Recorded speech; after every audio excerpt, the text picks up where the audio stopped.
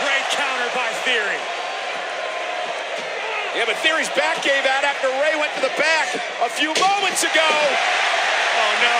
Oh, no. Mysterio, 619. Come on, Ray, dropping the dime. Rey Mysterio for the United States Championship. Here is your winner and the new United States Champion, WWE Hall of Famer, Rey Mysterio!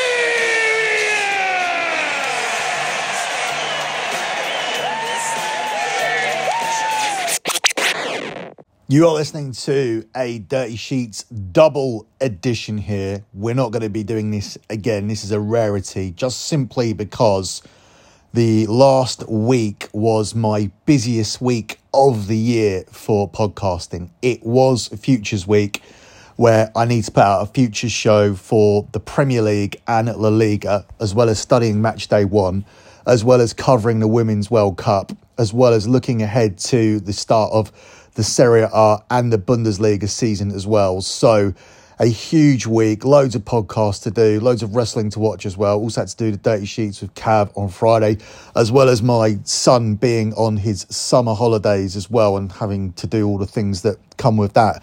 It was just a very, very bad week to not do podcasting, but to sit down and actually watch SmackDown and Raw as soon as they happened. And God knows how far behind I am now with AEW. I need to catch up with all of that this week before the UK pay-per-view. So trying my best to catch up, which is why I'm not pulling the trigger with the subscription service right away. I will be doing that in time for the next episode. So this will probably be your final show that you get for free, other than the weekly Dirty Sheets. As I said, we will be sporadically putting shows up from time to time to give you a taste, but this will probably be one of the last ones, along with wrestling lists. We're going to give you a sample of what those bonus shows will look and sound like, but we're going to put that one up on YouTube because we still need another 1,000 hours of content viewed in order to requalify for monetization. So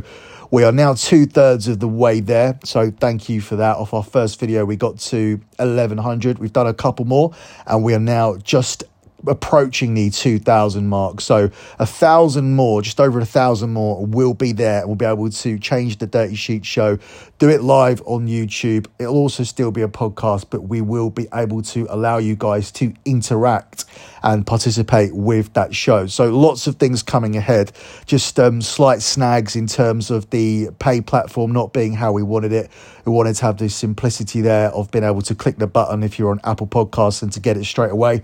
And of course, the YouTube has been delayed because we don't have the viewing hours, because we didn't use it for such a long time that we were demonetized after being monetized, first of all, for getting past 1,000 subscribers. We've actually got close to 3,000 subs on there, but we need the viewing hours. So do us a favor, just put those videos on and leave them in the background, and that'll help us out as well.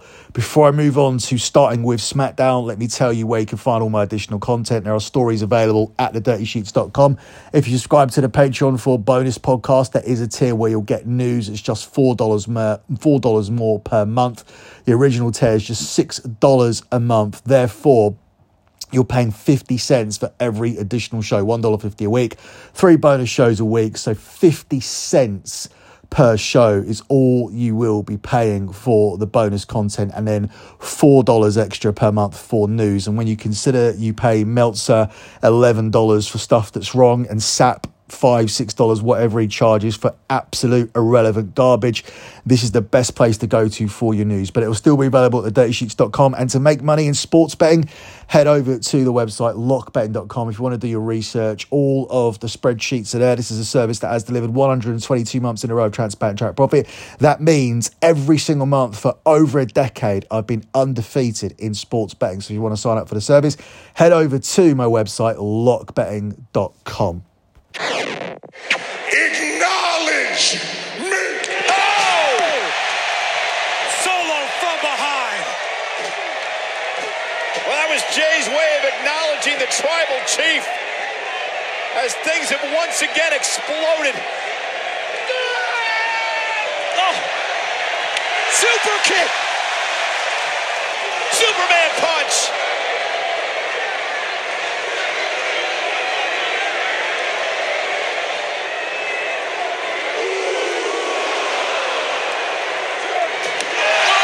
Another super kick stops the spear. Spear.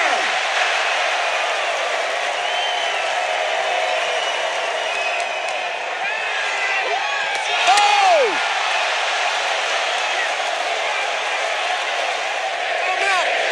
I'm out the Bloodline. I'm out of SmackDown. I'm out of WWE. Deuces. Ooses.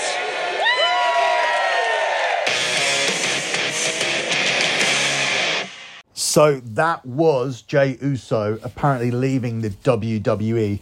It's hard to say what was the main thing coming out of SmackDown. We led the top of the show with Rey Mysterio winning the US belt. Me and Cav have already talked and speculated about that on the Dirty Sheet, so we won't talk about that too much.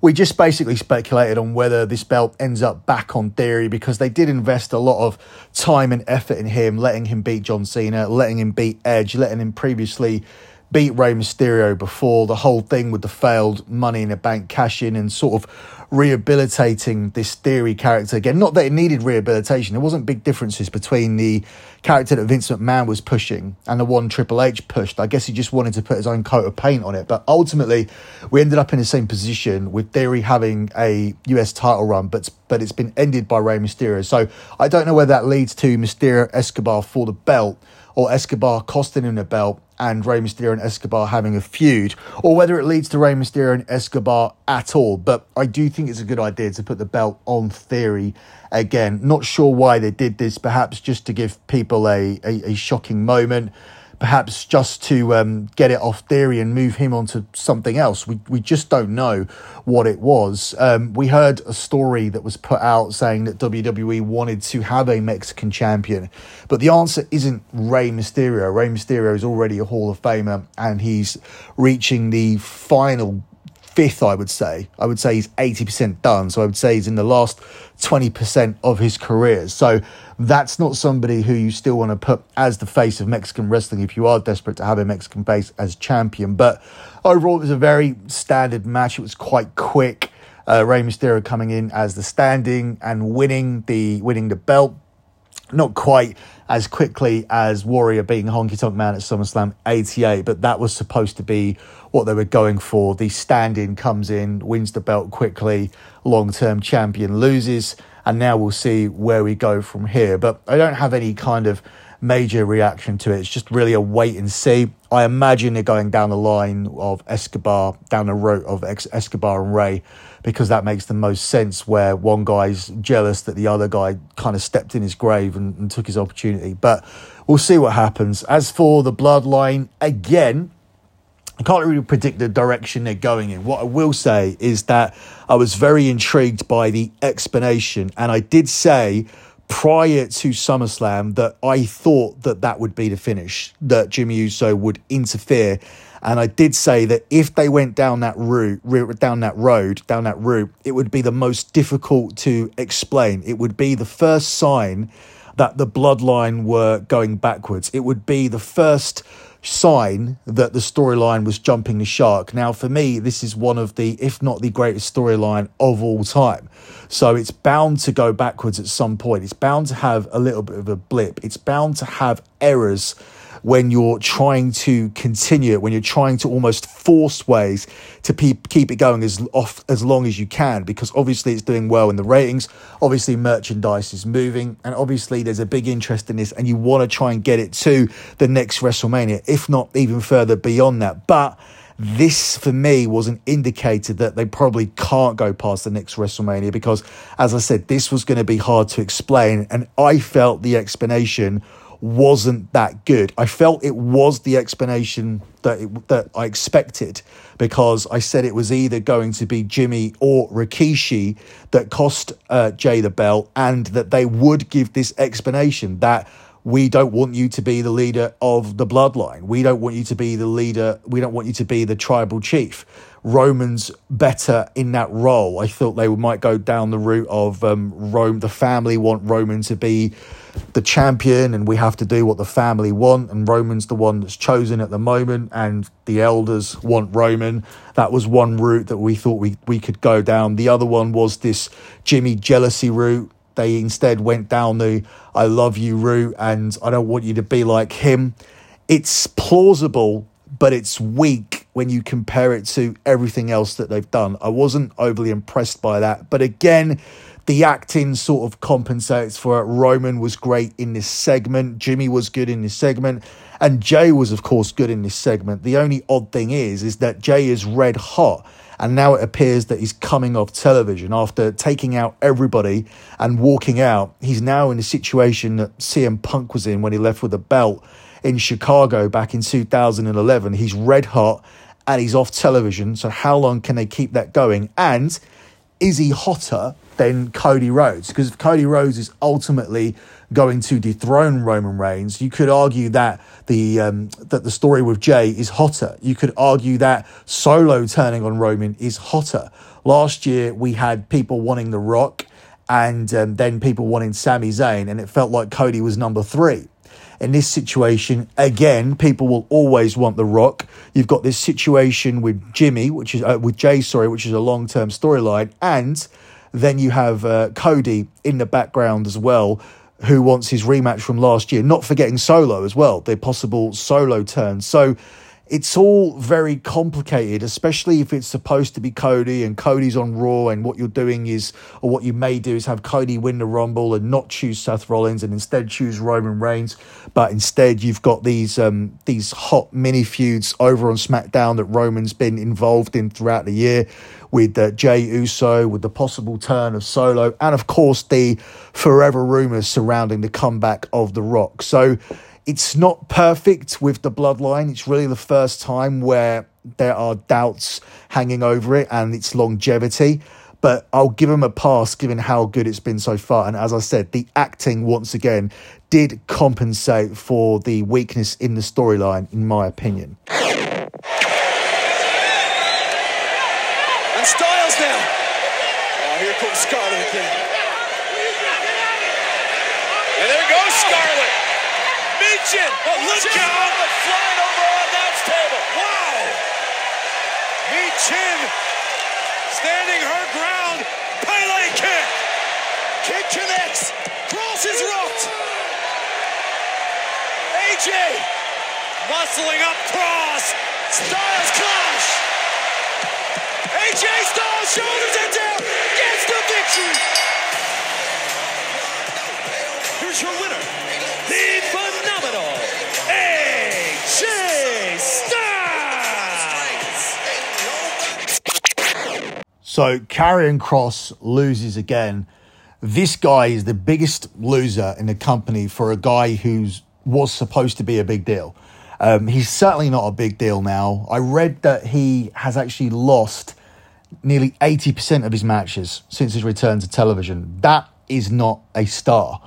And it's certainly not a star when you're giving a character that's supposed to be this killer. Now, I spoke about this on the day sheets. I finally unveiled my idea for Kross. This is an idea that I've given to Disco Inferno, and this is an idea that's sitting on the lap of Karrion Kross. If he likes it, maybe he'll try and pitch it. Maybe he's not in a position where he's even comfortable to pitch ideas, but I would be getting away from this bullshit, this supernatural shit, this killer shit, this tarot reading shit. I would go to the social media game. I would go to the Andrew Tate idea that I pitched over on the Dirty Sheets, which is essentially, this is a guy who's got a hot girlfriend. This is a guy who trains in Muay Thai and does judo, and he puts it up on his social media. This is a guy with his girlfriend or wife, I'm not sure which one she is, who goes out to various functions, parties. They stay in nice places. They go out for good meals. They put their life on social media. Just do that and become a heel. You're basically doing what Andrew Tate does, which is showing how great his life is, but you could exaggerate that and you could talk about how people want to be like you, but they can't because they're too fat and lazy. They're too lazy to go out and earn the money to be like you. They're too lazy to have your body. They're too lazy to do the things they need to do to have a woman like Scarlett. And Scarlett could be pretentious with it as well and say, you guys, you men could never get a woman like me. Only Cross can satisfy me. If they start saying that kind of shit and start really acting the way they do on social media, because look, social media can go one of two ways. It can be seen as being vapid and showing off, or you could just simply look at people and go, oh, they've got a nice fun life. And there's a fine line between enjoying people's posts on social media and being jealous and thinking that they're arseholes. And if they actually start gloating about it, they cross over to that arsehole territory, which is fine when you're a heel.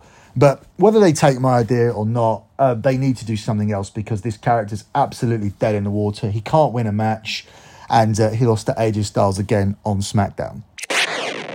Two grizzled vets, been everywhere, done everything, smacking the crap out of each other for the very first time. And then after, heck, we can go back and have a shot of some nice peaty scotch. What do you say?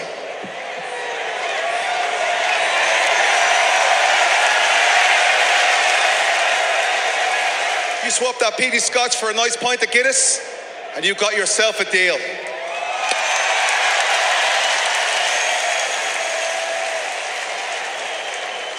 Just hope he didn't make a mistake. So we'll close out SmackDown by talking about this Edge Sheamus segment. I found this very weird. It was like a weird little Hall of Fame speech in the middle of a SmackDown. Dave Meltzer's speculating on Edge retiring, saying that he wanted to retire in Toronto, and there was a debate as to whether SummerSlam would be in Toronto or Detroit, and Edge was hoping it would be in Toronto, but it wasn't. And ultimately, he's saying that this is going to be the retirement match that he wanted to have at SummerSlam. I've not heard that at all. In fact, I've heard something to the contrary. So this is really just a plug for the exclusive news service that we're going to put out. As I said, exclusive news will always be available over at thedirtysheets.com. It's always been there. But we're also going to post audio news now up on the podcast. It's going to be on a different tier. So you'll get all bonus podcasts except news for just $6 a month. If you want to get the news as well, it's $10 a month, which still works out cheaper than subscribing to the extra podcast and going to the Patreon as well. So I am going to post a story out about Edge. I'm going to post one out about Logan Paul, and I also have stories about Roman Reigns and Kenny Omega. So 4 stories potentially are going to be posted this week. So if you want to get them all, make sure you upgrade to the Patreon. You can do it via Apple. You can wait till we have the Apple service where you just need to right click your phone and then you'll be able to get it on your iTunes bill, or you can take the effort to actually go to the Patreon and add the new RSS feed. Literally, if you're not an idiot, that is really easy to do. The link is posted on the Twitter account at Dirty Sheets X. So Cav has posted it at Dirty Sheets X. Just click that link and you'll be able to subscribe to the additional content where there'll be 4 news podcasts in the next 7 to 8 days, talking about Roman Reigns, talking about Logan Paul, talking about Kenny Omega, and talking a little bit about this Edge story, which ultimately I think is not going to lead to him retiring against Sheamus or after he beats Sheamus. I assume he's going to beat Sheamus next Friday on SmackDown. But overall, I thought this segment was strange. I'm not saying it was bad. It was just a little bit weird to randomly drop this in the middle of SmackDown and tell these stories and whatnot. I felt this could have been done in a different way, perhaps just by using talking heads. I'm not sure that it really translated too well to the live crowd. Maybe you agree, perhaps you disagree. When we do have the ability for you guys to communicate with us via YouTube, when we can have that chat service, we'll be able to have more dialogue about the opinions here on the show, which is going to be the great thing about it in the future. South of heaven! This night would have ended very differently if it wasn't for J.D. McDonald. Yeah, but the problem is, Judgment Day has a massive numbers advantage. Balor with a coup de grace. Damian Priest in the ring. Dominic Mysterio. J.D. McDonough. Rhea Ripley. And total destruction everywhere you look. Now Sami Zayn sent outside the ring, right into the arms of Dominic and Rhea. And like a pack of wolves, the Judgment Day showing solidarity tonight. Tearing, ripping, destroying, breaking everything in sight. Finn Balor said it's time to make things right. You know who we are? We're the Judgment Day. You don't mess with us. You don't mess with us. Rhea Ripley claimed the Judgment Day was losing its killer instinct. It doesn't look that way now. Make things right. I'd say things are looking pretty damn right for the Judgment Day right now.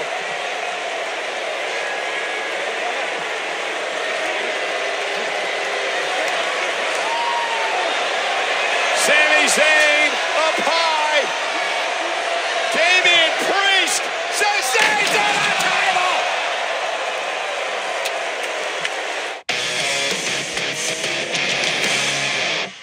So we move on to Raw, and the main overriding story throughout Raw was JD McDonough's relationship with Finn Balor and the rift in the Judgment Day, with Balor looking like he was heading towards a pairing with McDonough and leaving the Judgment Day, and the Judgment Day basically calling him out on it and questioning Balor's loyalty to them. So in the end, what we got was a big finish where the Judgment Day ended up taking out Cody and Sami Zayn off the back of Finn Balor losing yet again. Now, if this group are going to be taken seriously, somebody needs to win a match. Because I understand some people will say that wins and losses don't matter, but this is the main heel group on Raw. They're supposed to be doing what the Bloodline are doing over on SmackDown. So essentially what Triple H as Booker has decided to do is replicate one thing that works. Go to the formula of having a heel group that you can insert throughout your show, beginning and end, and have them booked strong so that the babyfaces can face adversity. But ultimately, there's no adversity for the babyfaces. Yes, they get beaten up from time to time, but Seth Rollins won every match and came through the feud pretty much unscathed, with Priest and Balor going off on each other. And now you have them going up against Cody Rhodes, and we know Cody Rhodes doesn't lose feuds. He's just come through a feud with Brock Lesnar. He's not going to lose to these clowns who lose to all the main event babyfaces on the show. So I think it could be leading to Kevin Owens' return. I don't know how seriously injured he is, and that could lead to a 6-man at the next pay-per-view where, guess what? Judgment Day will lose. I don't know where they're going with the McDonough-Balor situation, whether McDonough's going to be an addition to this group or whether he's going to be the fix for the Judgment Day and that's how he gets in. But ultimately, who cares? Because McDonough lost on his show to Sami Zayn. McDonough will lose matches. Balor will lose matches. Priest will lose matches because he has the money in the bank and we're all supposed to forget about it as soon as he tries to cash in, if he cashes in successfully. And Dominic Mysterio, although he has the North American belt, we know is a guy who only got here because of his dad. That's the story we're being told, and needs a lot of help from a woman to keep his belt. The woman is more credible than him, and she is the main credible person in this group. She destroys everybody that she goes through. She picked up a win over Indy Hartwell. I'm sure she'll beat Candice LeRae next week. That looks like where we're headed. And she's the strongest booked woman or strongest booked person in this group. But she can't go face-to-face with the men. But it's almost reached a point where I would be more convinced that Rhea Ripley could beat Seth Rollins than Finn Balor or Dominic or even Damian Priest could beat Seth Rollins or Cody Rhodes. So I'm not a fan, really, of this group. I'm a fan of each individual. I understand what Dominic brings to the table. Cab's high on Priest. I was always a fan of Finn Balor with the demon character and whatnot, and his wrestling. But I also think Balor, as an in-ring performer, has slipped up over the last 3-4 years. He's kind of been living up a reputation that he built for himself. But if you actually look through Balor's back catalogue over the last 3 or 4 years, you will struggle to find a really good match.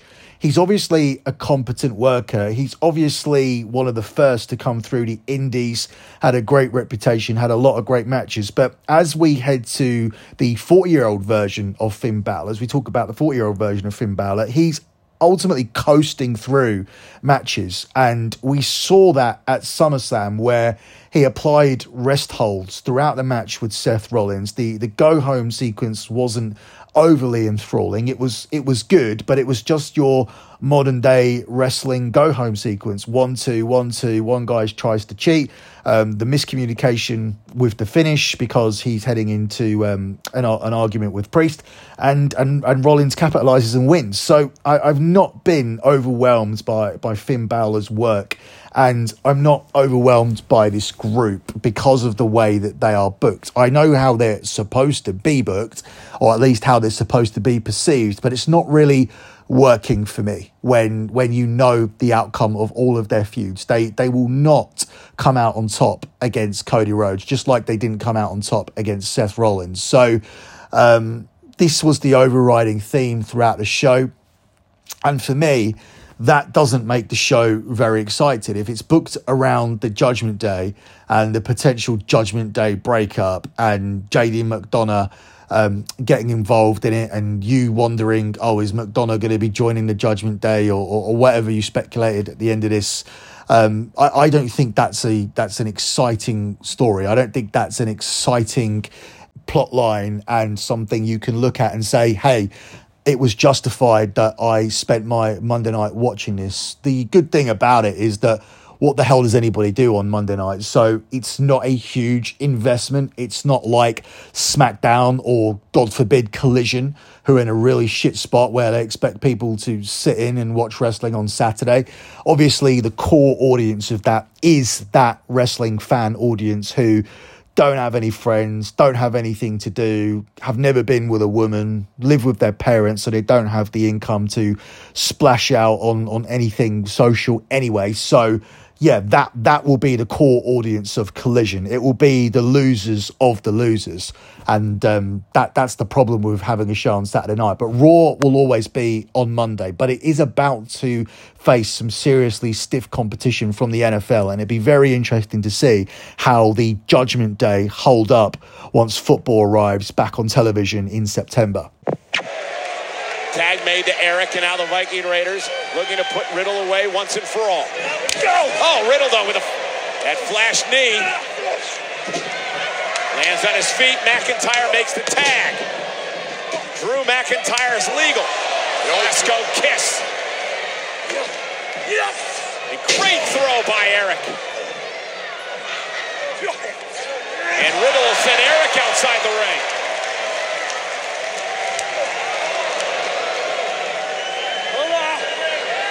Riddle now off the second rope. Enough of Ivar to put him down, maybe for good. Don't celebrate too soon, bro. And McIntyre with a Claymore. First it was the floating bro, and then the Claymore by McIntyre. McIntyre and Riddle with the win. Here are your winners, the team of Matt Riddle and Drew McIntyre.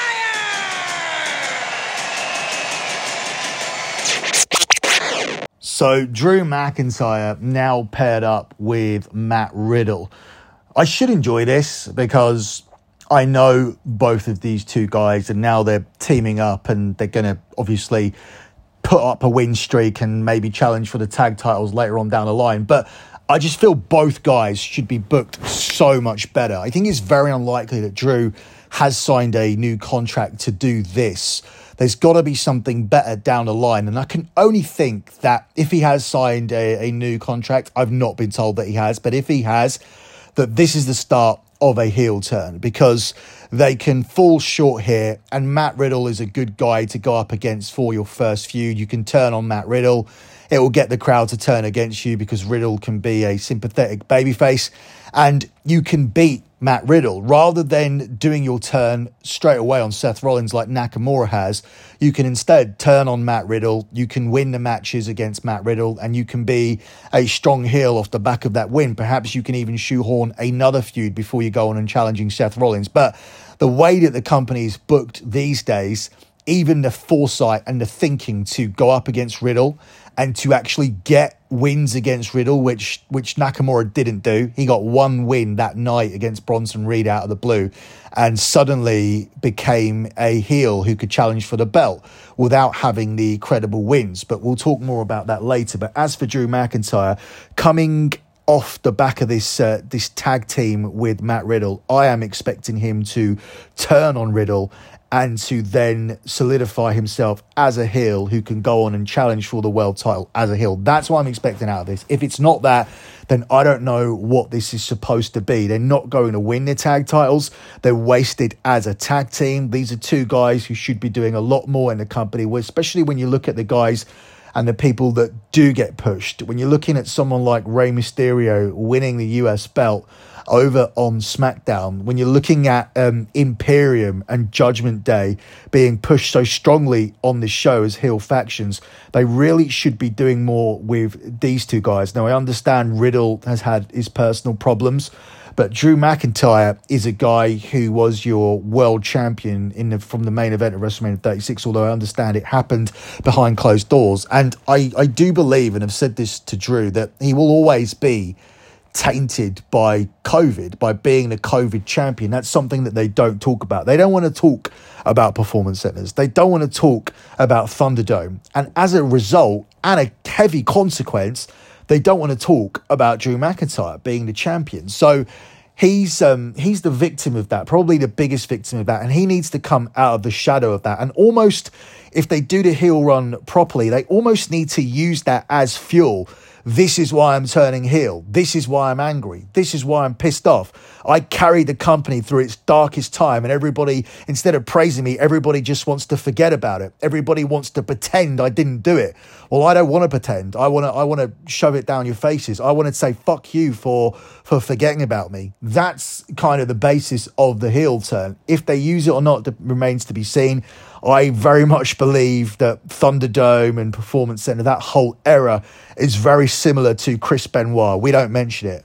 We don't want it to be discussed ever again. We want to leave it in the dark past and never even air that WrestleMania again. You don't see clips from WrestleMania 36, do you? So it'll be interesting to see how they handle it. I think it's fine to mention if it really does add a lot of value and credibility to a character, if it makes a lot of sense, if it enhances a storyline to a different level, which it will do, because it will make Drew's heel turn make so much more sense than other heel turns before it, including Roman, then I believe it will enhance the story enough to the point where you can break your Chris Benoit rule and you can mention the dreaded Performance Center and Thunderdome and COVID again. But we'll see what happens. That's really my only prediction where this is going. Otherwise, I do feel very bad for both of these guys who are seriously underutilized by this company.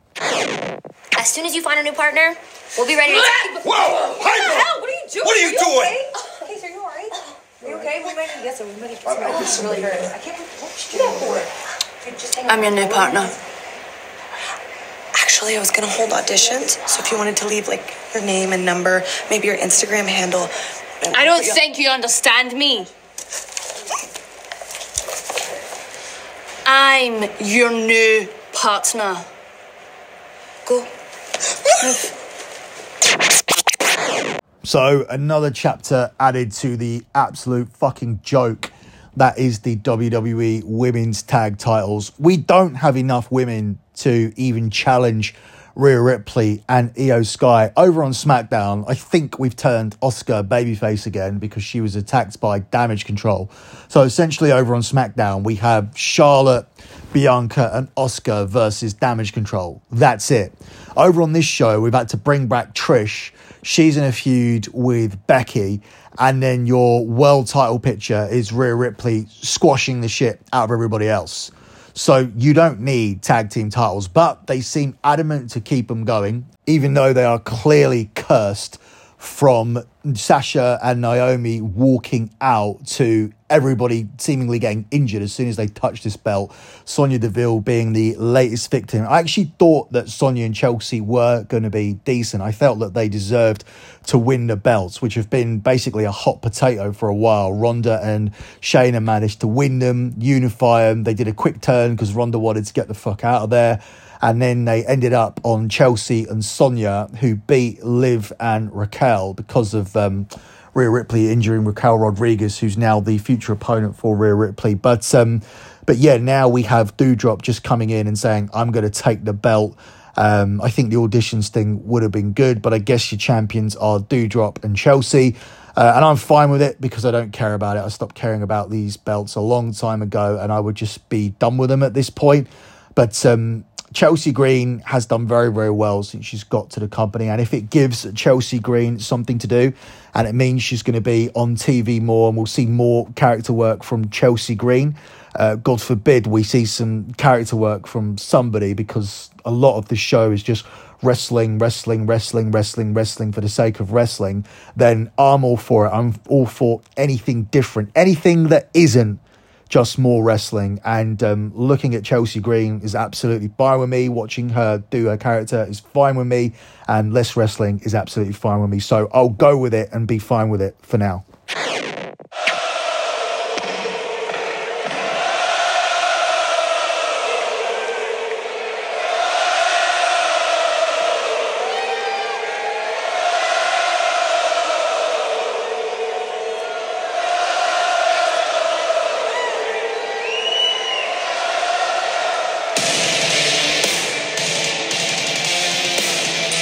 Shinsuke Nakamura gets what he wants, but the question is, Wade, whatever he just whispered to Seth Rollins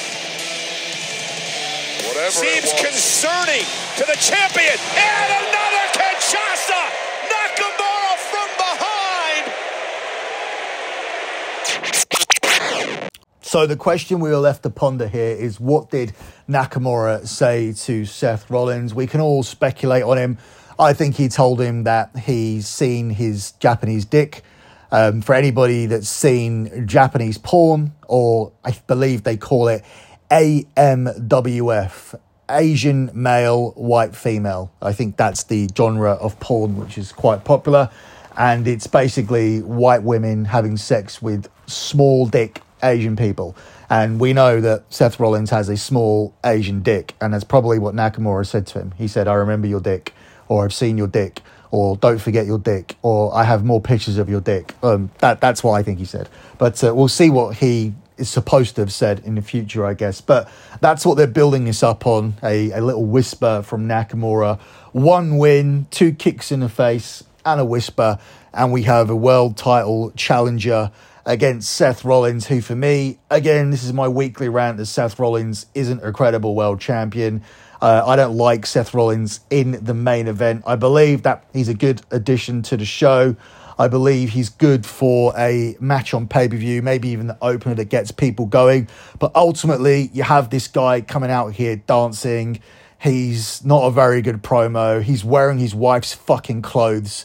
What the fuck was he wearing this week? A see-through Jeff Jarrett outfit from 1995. It did look like something that he got from Becky's wardrobe. As I said, not a fan at all. I mean, I'm fine with it, and I see why he's a decent addition to any roster. It's not that I'm against Seth Rollins to the point where I don't think he should have a job, but I do think he's very much overrated, and I don't think we needed to create a world title belt for him. And I believe every time he's had the belt, in any situation, he's been weak. The only time that he was even semi-credible as a champion was when he had the whole authority behind him. And therefore, it was a case of you had Triple H and Stephanie on TV behind Rollins, and he was their hand-picked person with them as his mouthpiece, and they were limiting how much Rollins had to say and do, and all he had to do was go in there and have good matches and cheat to keep his belt. That's what worked off the back of that really good Money in the Bank cash-in as well. Since then, every other world title reign has failed. This one's failing too. Don't really have too much interest in this.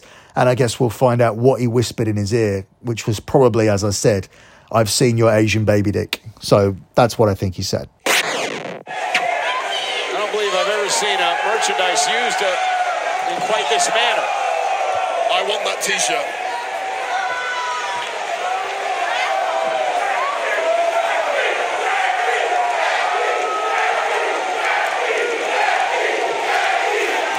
Well, wait a minute, from behind, that's Zoe Stark. Zoe Stark was banned from ringside, but guess what? We're nowhere near the ringside anymore. And the match is over, so it doesn't matter. Zoe Stark, the protege of Trish Stratus. How is Becky Lynch still fighting? Kick.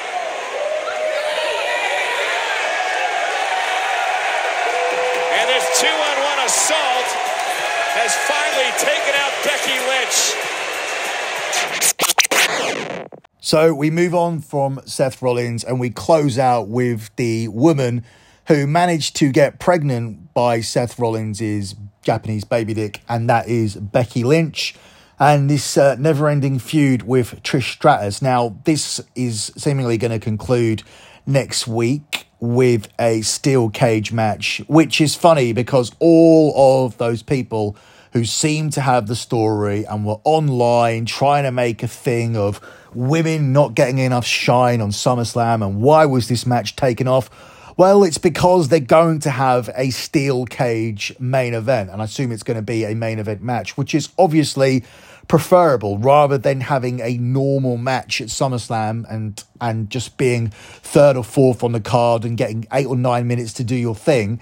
They're now going to get a proper match, a steel cage match on television in the main event of Raw, which is obviously much better. And I'm sure if this was pitched to the women, they would have agreed to it too. So all these people that tried to cry and shit stir and re-bring up this narrative about women not being treated right, they're going to main event the show this week. And also, if anybody saw this match between these two, it was fucking awful. The offense was awful. I believe Becky Lynch is just quite clearly working as safe as she possibly can until her contract expires, and is probably looking ahead to Hollywood or looking ahead to having more children, because she takes no risks out there at all. She protects herself 100%. She lands flat back all the time or flat face to the point where it doesn't even look real. Trish was laying in chops that wouldn't even have hurt Becky's kid. That's how weak they were. So this was a very, very poor match. If you watch it carefully, you'll see how bad the offense was. I don't know if guys even watch Raw carefully. I know Cav watches a lot of it on his phone. I've started to pay more attention because I have to do a specific Raw review now. But this match was bad.